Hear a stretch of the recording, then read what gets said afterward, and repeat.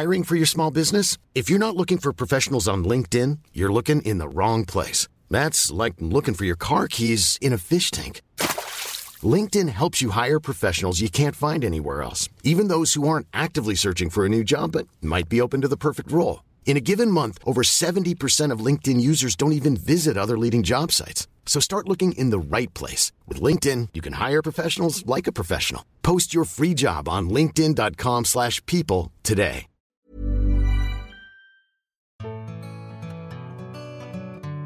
För dig som är ny lyssnare så finns det snart ett 100-tal avsnitt i arkivet som tar upp olika ämnen inom inredning, design och arkitektur. Jag som driver podden är Johanna Hulander och det är jätteroligt när du hör av dig med önskemål på ämnen och gäster. Och det gör du enklast via Instagram där kontot heter @inrednings_podden. Kom ihåg att prenumerera på podden så att du inte missar några avsnitt och ge gärna ett betyg och en recension. Det betyder så mycket. Men nu är det dags för veckans gäst. Hon är konstnären som målar fantastiska oljemålningar och delar det med sin stora publik på Instagram. I det här avsnittet pratar vi om hennes konst, att driva eget företag, att vara sin egen gallerist och sälja konst över hela världen själv. Vi pratar också om hur hon vann toppmodell i Sverige men insåg att modellandet det var inte något för henne. Och om sjukdomen som hon pratar om för att hjälpa andra tonåringar som drabbas. Välkommen till inredningspodden Alice Herbst. Tack snälla, jättekul att få vara med och träffa dig och prata. Ja men det känns ju jättekul att sitta här i din ateljé. Med din sambo och hund som springer runt oss. Som vi säkert kommer höra en hel del också tror jag. Inte Chris kanske. Inte Chris, men Nemo min hund tror jag, kanske lite. Vi sitter ju här omgivna av det är framförallt dina konstverk de är ganska stora. Ja, de är ganska stora. I den här miljön är de det måste jag säga. Men sen så fort de åker upp kanske i ett galleri så ser man alltid att de är 100 gånger 120 centimeter. Det jobbar jag ju ganska mycket nu så man får en visuell bild av det. Så att det är väl det jag har fastnat lite för. Lite större format. Så man kan jobba lite med större drag. Även om jag är ganska detaljerad i min konst. Ja, det är som en sån här en drömplats att sitta på. Men du, redan på förskolan så siade dina förskollärare om att du skulle bli konstnär. Ja. Och nu sitter du här typ 25 år sedan säger vi, senare. Ja, det låter ju jättelätt när man säger det på det sättet. Men det ska ju sägas då att det var väl liksom, man kanske så många, jag säger alltid det, men många, eller de flesta barn på förskolan är ju väldigt kreativa. Men man sitter och testar med alla lim och det glitter saker och det, du vet, allt möjligt.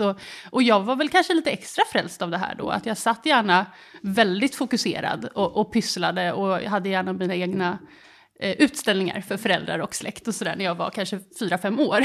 Så att det var kanske det man såg då. Men sen har jag, det har inte varit den rakaste vägen dit, ska ju också tilläggas. Jag har väl också haft en period av att konstnär kan man ju inte bli och sådär. Man lär sig det av många människor man får höra av, kanske släktingar eller lärare och sådär. Att det är inget man kan satsa på. Men ja, hade jag vetat det när jag var liten att det skulle bli så. Det är jätteroligt. Ja, är det så att du, nu när vi sitter här, typ, vad ska vi ta? 20 år säger vi då, senare. Ja. Lever du din dröm just nu? Ja, det gör jag. Alltså bara att kunna skapa och känna en trygghet och en frihet i att faktiskt kunna göra det. Och inte tänka för mycket på morgondagen, att liksom inte känna en stress.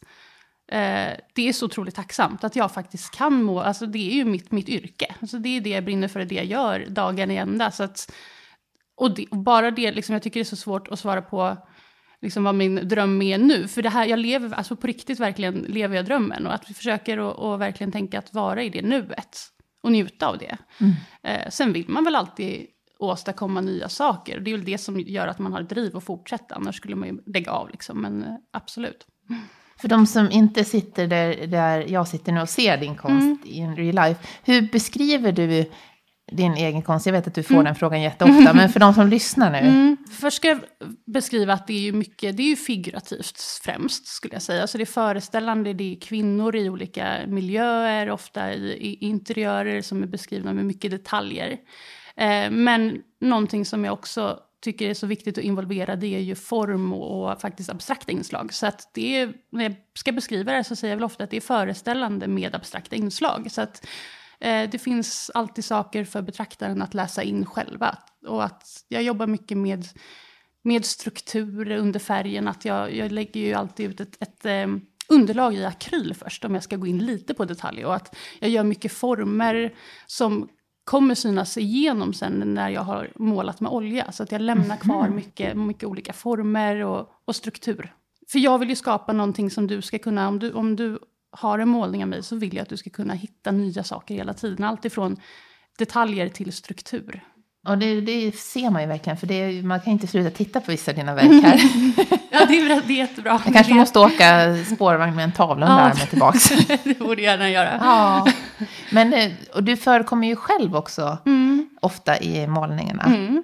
Precis, alltså jag har jobbat, eftersom att jag är figurativ konstnär så är det, jag är väldigt tilltalad av just att använda mig av, eller måla mänsklig form och kropp. Och har också ett inrednings- och ett klädintresse som jag kan kombinera på olika sätt och gestalta olika identiteter. Alltså jag tänker lite på, jag såg en utställning med Cindy Sherman när hon ställde ut på Moderna, tror jag det var, för flera år sedan.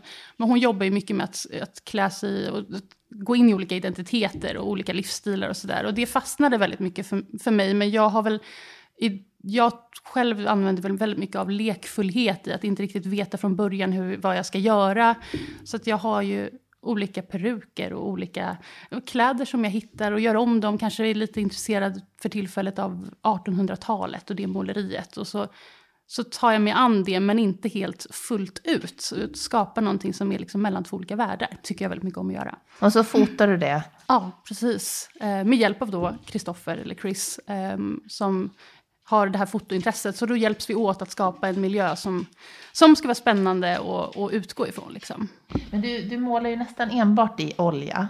Hur kommer det sig? Ja, dels så tror jag liksom många väljer lite mellan akryl och olja. Och för de som inte vet, akryl torkar ju mycket snabbare. Men det finns ju olika medium som kan dryga ut torktiden på det. Men olja är ju också lite mer, alltså, kanske har lite mer glans. Och att man har mer tid att arbeta. Enligt mig det finns lite mer utrymme för att vara mer flexibel i oljefärg. Så att det har väl bara blivit att jag vill bemästra det mediumet. Så tror jag att jag bara liksom inte har velat ge upp på det. Utan att försöka att hela tiden lära sig nya tekniker. Hur tänker du kring motiv? Hur ser den här processen ut när du ska... Hur tänker du då? Jag har en väldigt busy mind. Jag har väldigt mycket visuellt i huvudet hela tiden. Så att ofta så kan det ju vara att det dyker upp. Alltså på riktigt kan det bara dyka upp 3 olika färger som jag ser på olika sätt i huvudet. Liksom, när jag är inspirerad så dyker det här upp. Och sen kanske jag får en känsla, det kan vara olika sensationer eller en stämning som jag utgår ifrån och vill liksom fundera vidare på. Det kan vara ett mönster som jag ser. Som när jag går förbi en affär och så ser jag kanske ett mönster på en kudde eller en klänning. Och det inspirerar mig till att involvera det på något sätt i mitt måleri. Så förutom det visuella så är det väl också att man arbetar med tankar om saker man har upplevt själv. Och jag gillar att tolka om det lite symboliskt. Att det inte går rakt på just en viss känsla eller någonting jag varit med om. Men att hitta en tolkning för det. Kanske ett uttryck, eftersom att jag ofta befinner mig i olika påser i de här målningarna. Att den här påsen uttrycker det jag försöker förmedla då.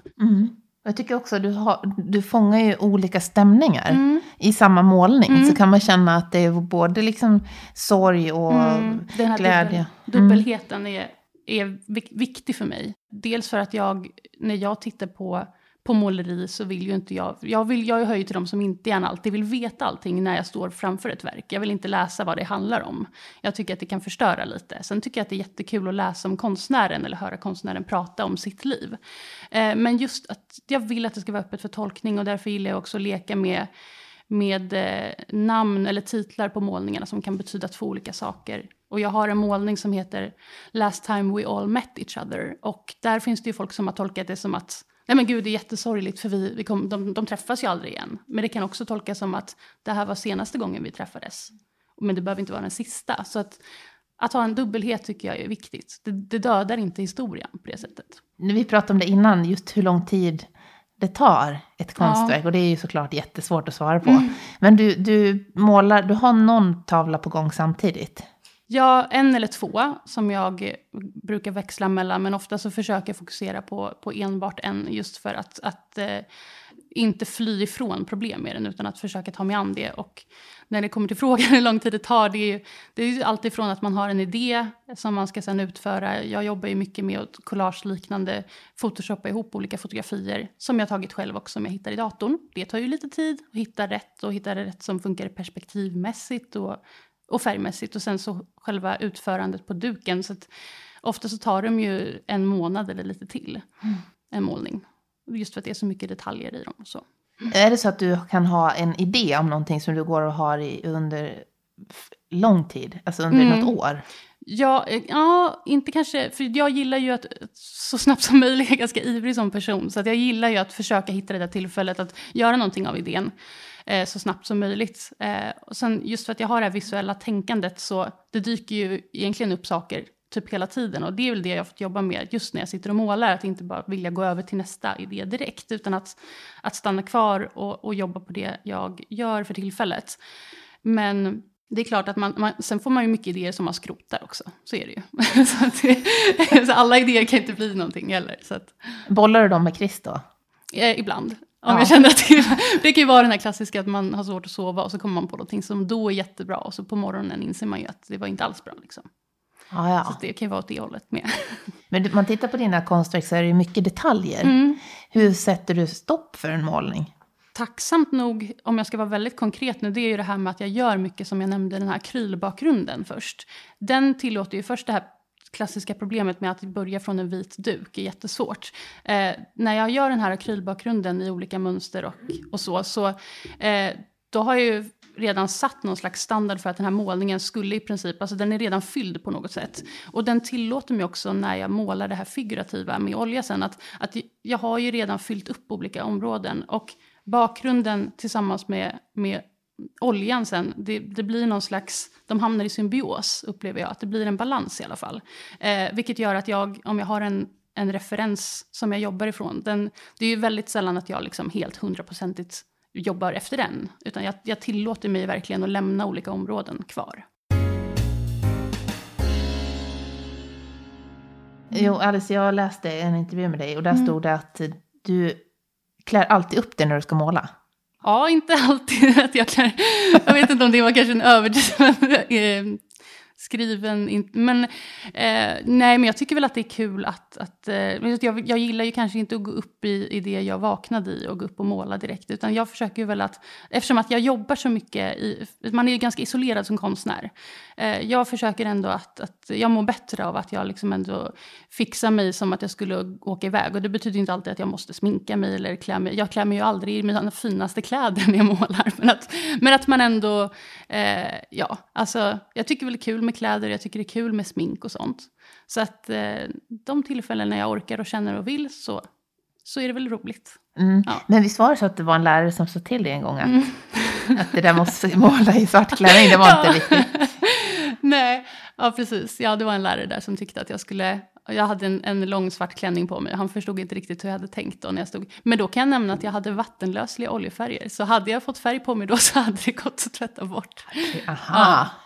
Men jag tycker man tittar på ditt hela konstnärskap så har du skapat en ny typ av hur en konstnär kan jobba idag. För du driver ditt konstnärskap som ett eget företag. Och du pratade om det på Instagram häromdagen. För då sa du att det finns en del som tycker att man inte ska driva sin konst som företag. Hur tänker du på det liksom konstnärskapet kontra företagandet? Ja, jag kan säga att jag i början när jag gick min konstutbildning när jag var sådär 21 år gammal så hade jag jättesvårt att tänka mig att jag skulle ta någon slags ansvar för att sälja mina målningar. Då var det ju liksom hoppet om att framtiden skulle, att det skulle finnas ett galleri som kunde ta hand om det och jag skulle slippa tänka på det. Både för att det var lite läskigt men också för att det kändes liksom lite, i min mening lite oäkta att vilja tjäna pengar på det man gör. Och sen har jag fått lära mig och förstått när jag blivit äldre och träffat andra människor som jobbar som konstnär idag, att det finns ju inte bara 2 sidor av det, utan det finns ju också tanken om att du som konstnär ska självklart få lön för din möda. Det handlar ju inte om att vilja bli rik på att det är det som är drivet, men snarare har jag upplevt att genom att jag själv är den som är ansvarig för mitt företag och att jag marknadsför mig själv så att jag får vara den mest äkta varianten av mig själv. Att jag kan måla det jag vill, jag behöver inte ha ett galleri som jag kompromissar med. Jag pratar själv med de som är samlare så att jag får presentera mig själv som den jag är. Jag behöver inte lägga på någon persona som galleriet önskar. Eller så. Det kan finnas olika saker som man alltid måste kompromissa med som konstnär annars. Men att jag framförallt, att jag driver mitt eget företag, det gör ju att jag säljer mina målningar själv. Jag behöver inte ge bort 50% till en gallerist. Vilket gör att jag vet ju mycket mer säkert att om jag är den som tar ansvar för att sälja mina målningar, då vet jag att allt ansvar faller på mig. Mm. Hur är det där med just att vara sin egen gallerist? Du har ju en jättepublik över hela världen. Men hur funkar det i praktiken då? Ja, det blir ju extra ansvarsområden helt enkelt. Att jag kan inte strunta i att svara på mejlen då, utan det blir, och jag tycker det är kul också. Det ska ju tilläggas att jag ser ju faktiskt inget problem med att ha så här mycket olika arbetsuppgifter. För att jag tycker det är roligt att dela med mig av saker när olika följare frågar om någonting. Och man får prata med samlarna som undrar om hur jag har gjort målningen till exempel. Det blir mer öppen kommunikation. Så att sen är det det var lite läskigt att starta ett företag och prata med Skatteverket första gångerna. Men man lär ju sig hela tiden. Och varför inte känna att man får bemästra ett nytt ämne. Företagarna var jätteläskigt för mig från början. Jag förstod inte hur jag skulle någonsin. Men det går ju. Man kan ju alltid söka sig till ny information. Mm. Hur funkar det med samlare från hela världen? Hör de av sig då själva eller har de agenter i sin tur som... Det är ju lite olika. Ibland är det ju en agent som hör av sig. Ibland är det en samlare själv eller någon som vill starta upp en samling. Så att det är ju främst mejlkontakt när det handlar om att det är någon från kanske New York till exempel som hör av sig. Men sen har ju också svenska samlare, då är de så välkomna hit också. Ja. Ja. Men så då den där samlaren eller köparen i Hongkong, då skeppar du över dem? Precis, så det är ju om man ska vara konkret här, så att titta på olika olika shippingföretag och så. Och man ska ju välja ut någon som kan hantera konst, och det är ju jätteviktigt. Någon som kan bygga, för det är ganska dyrt att shippa, så man vill ju shippa i någon som kan ge en bra försäkring för konst och som också kan bidra med att bygga en träbox är ju väldigt viktigt. Just för att det är så skört och ta någonting som ska flyga över. Det handlar om målningar som ändå är värda. Så att, men det, återigen, informationen finns ju alltid. Så att man hör av sig till olika företag och ser vad de kan bidra och hur de tänker kring måleri och chippa det. Har du någon trogen kundgrupp som återkommer? Och kan du se vilken ålder varifrån? Jag har väl faktiskt lika mycket män som kvinnor är det som köper. Och det är ju allt ifrån nya konstsamlare. Man ser mer och mer 30-åringar, 35 till 40-åringar som samlar. Och sen har jag också, just åldern är väl ganska så blandat. Och både könen. Sen så är det väl främst, finns ett intresse i Tyskland, i New York, i London och just nu i Sverige. Jaha. Men när du nu jobbar som gallerist och konstnär, är det någonting du känner att det här vill jag utveckla mer? Alltså på vilket område tänker du? Ja. Känner du att gallerist, det känns så, jag skulle kunna ta in någon annan konstnär också Alltså i dagsläget tror jag att det är lite svårt faktiskt. Jag tror att jag har ju så mycket okonkreta drömmar som jag kan få för mig att det där skulle jag vilja göra. Men jag tänker att just nu så är det ju fortfarande att uppnå en slags säkerhet i att vara självständig. Då måste man nog fokusera lite på sig själv och att nå ut i början för att verkligen kunna. Sen tror jag att jag kommer våga drömma lite bredare faktiskt. Men att man måste någonstans. Nu har jag blev klar med mina utbildningar 2017. Så jag har inte varit verksam själv så jättelänge. Så att jag behöver nog traggla lite mer med mitt eget ett tag. Och sen skulle det vara jättekul. Jag och Kristoffer har ju pratat om att man skulle skapa någonting tillsammans med andra konstnärer som jobbar väldigt självständigt. Jag tror att framförallt gallerier kommer ju behöva hitta ett annat sätt att hamna i symbios med konstnärer. Alltså man behöver hitta nya samarbetssätt. Det tror jag är viktigt. Och det känns det som att det är lite förlegat? Ja, eller? Men det är det ju nu. För att det finns ju inte många tillfällen då jag upplever att ett galleri... Alltså nu är jag väldigt krass, men det är många förfrågningar där jag känner att jag skulle förlora jättemycket på att ställa ut. Jag skulle vara den som bidrar med köparna till galleriet. Jag skulle förlora hälften eller mer, plus att jag skulle behöva betala shippingen. Alltså det är många sådana där grejer att det går liksom inte riktigt längre. Och det tror jag att jag tycker liksom på ett sätt, jag tycker väldigt synd om många gallerister att det har hänt så snabbt. Men samtidigt så ser inte jag det som något slags mörker, utan jag tror att det finns nya sätt för gallerier också. Man måste bara liksom sätta sig in i det här, hur funkar det nu? Och kan man hitta sätt med konstnärer där konstnärerna faktiskt känner att det finns en anledning eller att det skulle vara kul. Har du kontakt med, nu är du och Chris konstnärer båda två, men finns det liksom en gemenskap mellan andra konstnärer, känner du? Eller känns det ganska ensamt? Alltså jag tror att i Sverige eller i konst, som man kommer från konstutbildningen i Sverige, så där kände vi oss ganska så, det var ju inte många som kanske förstod sig på den övertygelsen vi hade. Varken av lärare eller av elever. Det var många som undrade varför vi la ut det vi gjorde för det första. Vilket kan tyckas lite konstigt kanske, att man använder ändå det visuella, alltså det är vårt yrke och då passar det jättebra att dela med sig. Men så får man tänka att alla är inte så. Men det finns också en idé om att det blir någon slags kommersiell prägel på det som inte riktigt är uppskattad. Så det är där jag tror att den blicken måste ändras lite grann. Men utomlands, absolut. Det finns ju jättemånga konstnärer som också mer och mer blir erkända. Jag tänker på just i USA, New York, där börjar det hända väldigt mycket. Hur jobbar de jämfört med Sverige? Man plockar upp fler konstnärer och hittar nya tillvägagångssätt och samarbeta. Och att konstnärer får mer utrymme till soloutställningar tidigt för att de just har en stor följarskara till exempel. Det är ju inte riktigt samma sak i Sverige ännu. Så vi är lite segare på sådana saker. Ja, och för de som lyssnar nu så har ju du och Chris skapat en jättestor plattform på sociala medier. Framförallt på Instagram. Men som sagt, det finns ju en hel del att göra alltså. Ja, och jag tror att man ska försöka se det som alltså att gallerister ska anamma det här som möjligheter istället för att tänka, för att alla saker utvecklas i musikbranschen, har ju verkligen liksom, det har hänt så mycket på den fronten. Många som kör independent style och det lyckas. Så att ja, jag tror att så alla olika områden där du är olika typer av, du är i mediesamhället, liksom, du måste komma till nya tillvägagångssätt helt enkelt. Ja, där tycker jag du har gjort ett så kul grepp, för du har ju börjat dela med dig av frågor och svar på Instagram där vi liksom svara på allting som man undrar över. Det är ju många som har frågor.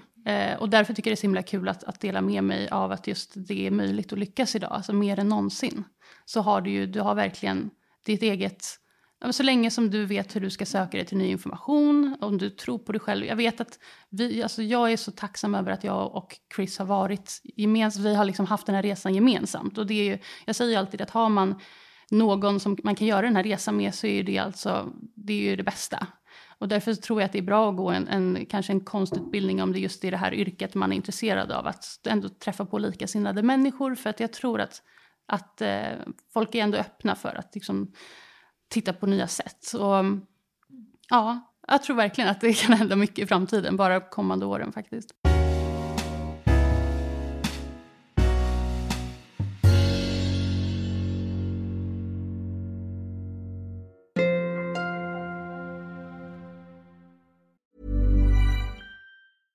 Hiring for your small business? If you're not looking for professionals on LinkedIn, you're looking in the wrong place. That's like looking for your car keys in a fish tank. LinkedIn helps you hire professionals you can't find anywhere else, even those who aren't actively searching for a new job but might be open to the perfect role. In a given month, over 70% of LinkedIn users don't even visit other leading job sites. So start looking in the right place. With LinkedIn, you can hire professionals like a professional. Post your free job on linkedin.com/people today. Millions of people have lost weight with personalized plans from Noom. Like Evan, who can't stand salads and still lost 50 pounds. Salads generally for most people are the easy button, right? For me, that wasn't an option. I never really was a salad guy. That's just not who I am. But Noom worked for me. Get your personalized plan today at Noom.com. Real Noom user compensated to provide their story. In 4 weeks, the typical Noom user can expect to lose 1 to 2 pounds per week. Individual results may vary. Jag tänkte vi skulle prata om något annat. För när du var tonåring så blev du ju sjuk i en sjukdom som kallas för BDD. Eller vad säger man? Dysmorfofobi. Ja, precis. Den är svår att uttala. Ja, jag vet. Det blir för många F-ord. Ja, men du mådde ju väldigt, väldigt dåligt då. Men du fick ju hjälp i tid tack vare dina föräldrar och absolut. Genom att du kunde gå i terapi. Men hur hjälpte konsten dig på något sätt att må bra igen? Tyvärr just i denna perioden så målade inte jag någonting. Jag var för involverad i att jag mådde så dåligt så att jag hade ingen inspiration för det alls. Däremot så kan det ju sägas att jag har väl idag, alltså varför jag började måla och sånt igen, efter jag hade ett glapp i tonåren där jag inte gjorde det, och så tog jag upp det när jag var slutet på 19. Och det var ju faktiskt som en slags bearbetningsprocess. Därför att jag tror att jag har ju perfektionistiska drag. Så att jag hamnade ju istället i en liten kort period i livet i en ätstörning istället. Så att det där är ju liksom, även om jag hade besegrat dysmorfofobin som jag upplevde då, så fanns det ju alltid, liksom, jag tror att när man är perfektionist så det finns ju en tendens att när du blir utsatt för mycket stress under en period, då tar det sig i uttryck på olika sätt. Och då blir det ju någonting du vill kontrollera. Så att för mig var det ju att jag började ju med akvarell och började bara måla av det jag kände. Och det var något helt annat än vad jag gör idag. Men det var ju så jag verkligen fick tillbaka tankar på något helt annat egentligen. För du också, mitt i allt detta så var du med i en modelltävling, vann den och drog iväg till Los Angeles. Och, men du måste ju varit otroligt stark då, för då kände du när du kom dit att nej, det här var inget för mig. Ja, och det var ju bland annat då för det jag nämnde att jag insåg, jag började se tendenser hos mig själv, som jag hade lärt känna att nu börjar jag bete mig destruktivt och det här är inte bra. Och jag tänker att jag skulle aldrig rekommendera någon som har varit sjuk i utseende, alltså du är utseendefixerad till den grad att det blir en diagnos. Jag skulle aldrig rekommendera någon att delta i en modelltävling. Det låter ju också helt absurt när man beskriver det så. Men då trodde jag, och jag kände ju mig frisk ifrån det. Och det var jag ju just själva den diagnosen hade jag blivit frisk från. Men just att jag hade lärt känna mig själv och ändå fått ett grepp om hur man, alltså självförtroende och självkänsla, att veta när man börjar bete sig destruktivt igen. Och det fanns varningsklockor där som gjorde att, bland annat därför som jag la av med det då, ganska tidigt. Har det hjälpt dig någonting i din karriär som konstnär? Jag tycker ju att båda de här olika karriärsvalen de har ganska många likheter i det att du representerar dig själv.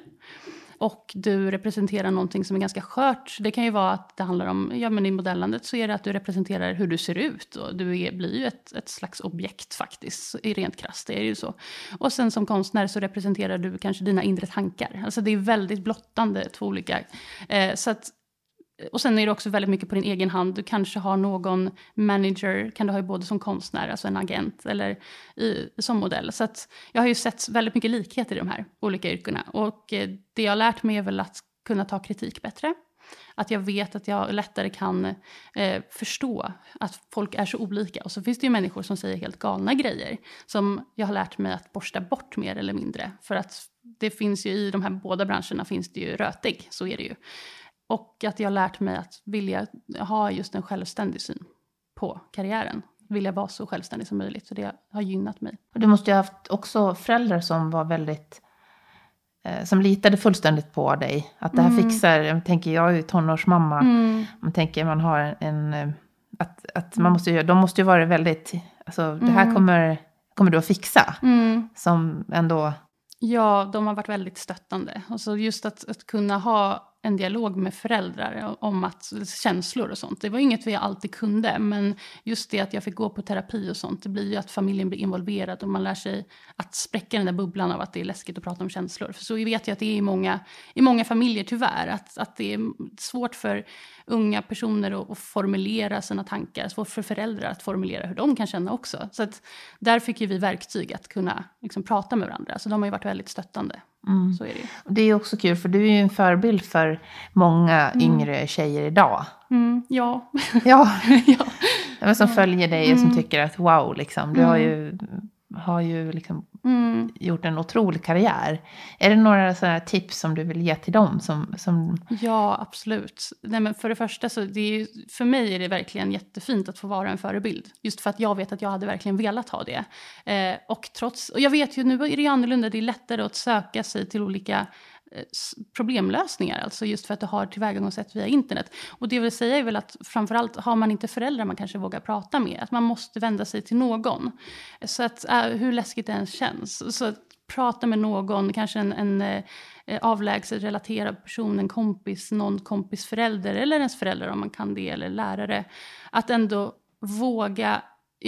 Jag vet hur svårt det är som tonåring att man pratar gärna runt problem och man hittar gärna andra sätt, eller man vågar kanske inte ens tänka på varför man agerar som man gör. Men att ha sig tid att reflektera, det tror jag är jätteviktigt, och att inte paketera in det man känner i massa utsvängningar, utan vara ganska rak. Och till föräldrar så tror jag verkligen att en kram, eller liksom att inte bara agera i någon slags affekt med barnen när de gör fel, utan att möta det med kärlek. För många unga människor känner sig så missförstådda. Det är ju liksom ganska så vanligt. Så att, det är så lätt också att man blir frustrerad och tänker att... Det finns så mycket jag skulle kunna säga här egentligen. Men, det tar vi del 2. Ja, verkligen. Det får vi göra. Men sen när du kom tillbaka från LA, då började du på din konstutbildning. Ja, ganska så snabbt. Jag gjorde klart jag gick ju fortfarande gymnasiet när jag flyttade till Los Angeles. Och sen tog jag upp det igen då, tillbaka, och gick klart gymnasiet. Och sen så kände jag för att börja på konstskola. Så förberedande utbildning satte jag igång med. Men sen och där träffade du Chris då. Men sen efter 3 år då kände ni att nej, men nu kan vi det här, nu kör vi. Ja, det låter... Nej, men framförallt så kände vi väl att... vi var väl egentligen ganska mätta på konstutbildning. Alltså, om man tänker på det, vi hade gått 3 år konstutbildning var. Jag hade gått på 2 olika skolor, han hade gått på en annan innan mig också. Och då är det ju planen att man ska gå vidare på universitetet. 3 år är en bachelor, sen så ska du gärna gå en master på 2 år. Och tänk på hur många år du går en konstutbildning och kanske inte garanterar att du faktiskt blir en verksam konstnär efteråt.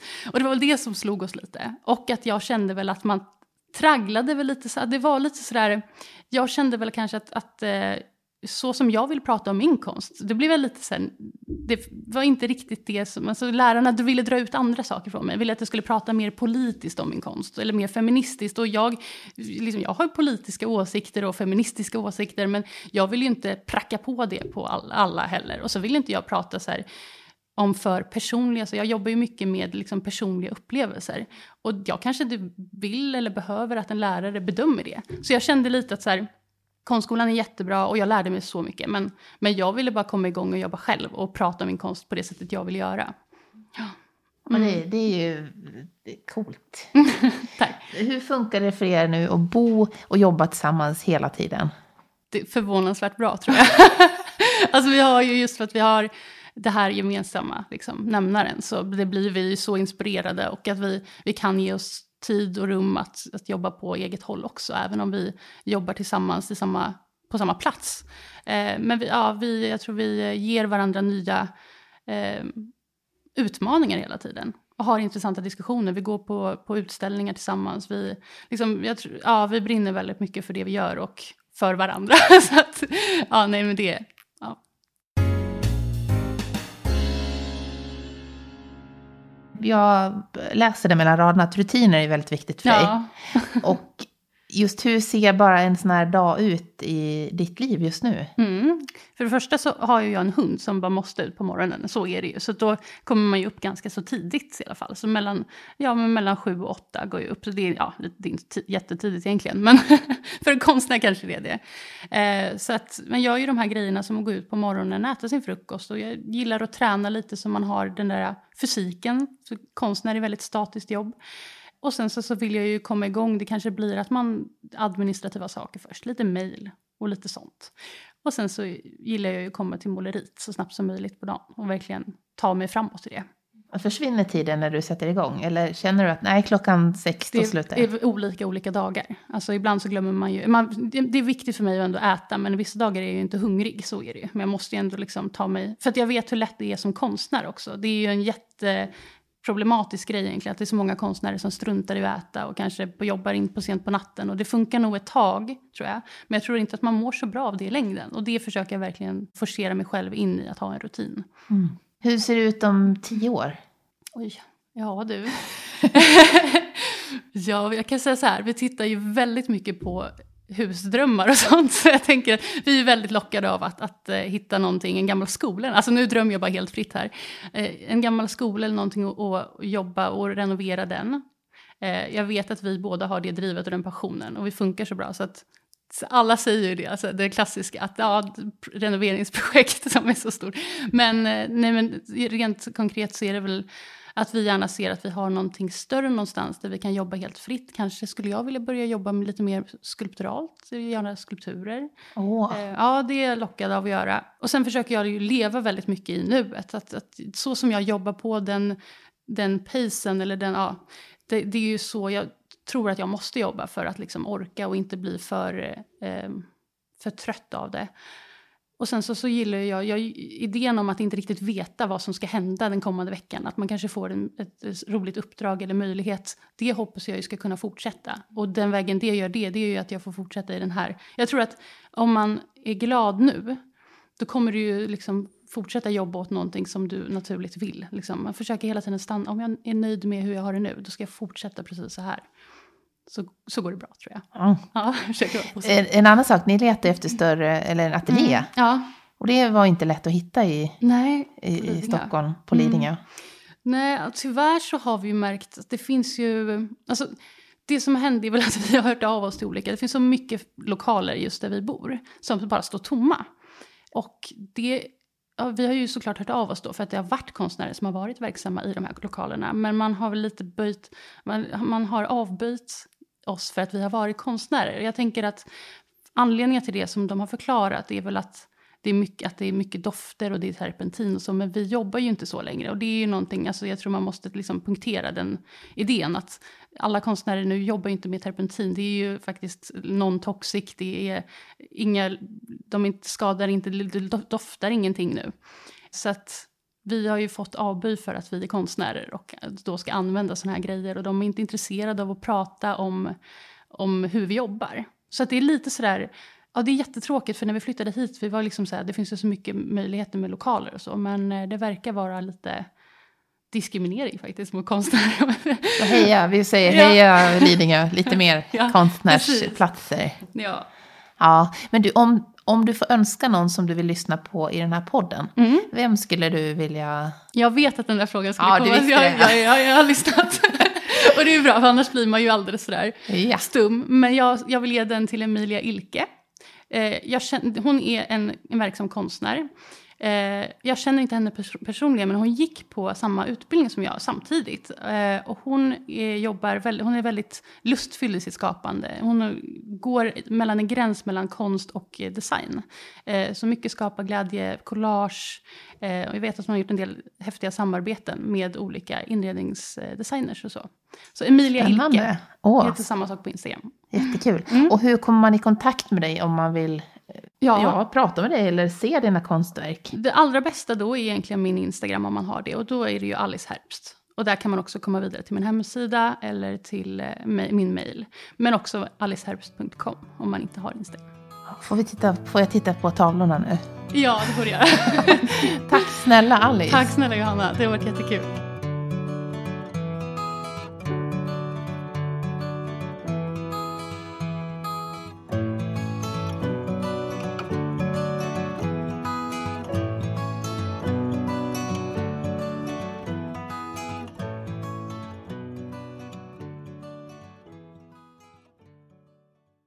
En podd från Allermedia.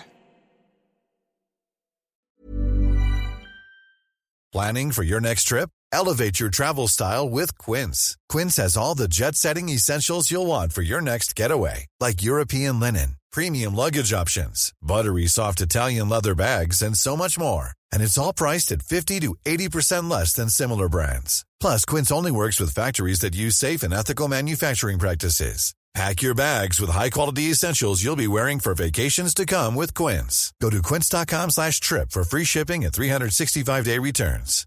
Imagine the softest sheets you've ever felt. Now imagine them getting even softer over time. That's what you'll feel with Boll & Branch's organic cotton sheets. In a recent customer survey, 96% replied that Boll & Branch sheets get softer with every wash. Start getting your best night's sleep in these sheets that get softer and softer for years to come. Try their sheets with a 30-night guarantee. Plus, get 15% off your first order at bollandbranch.com. Code BUTTERY. Exclusions apply. See site for details.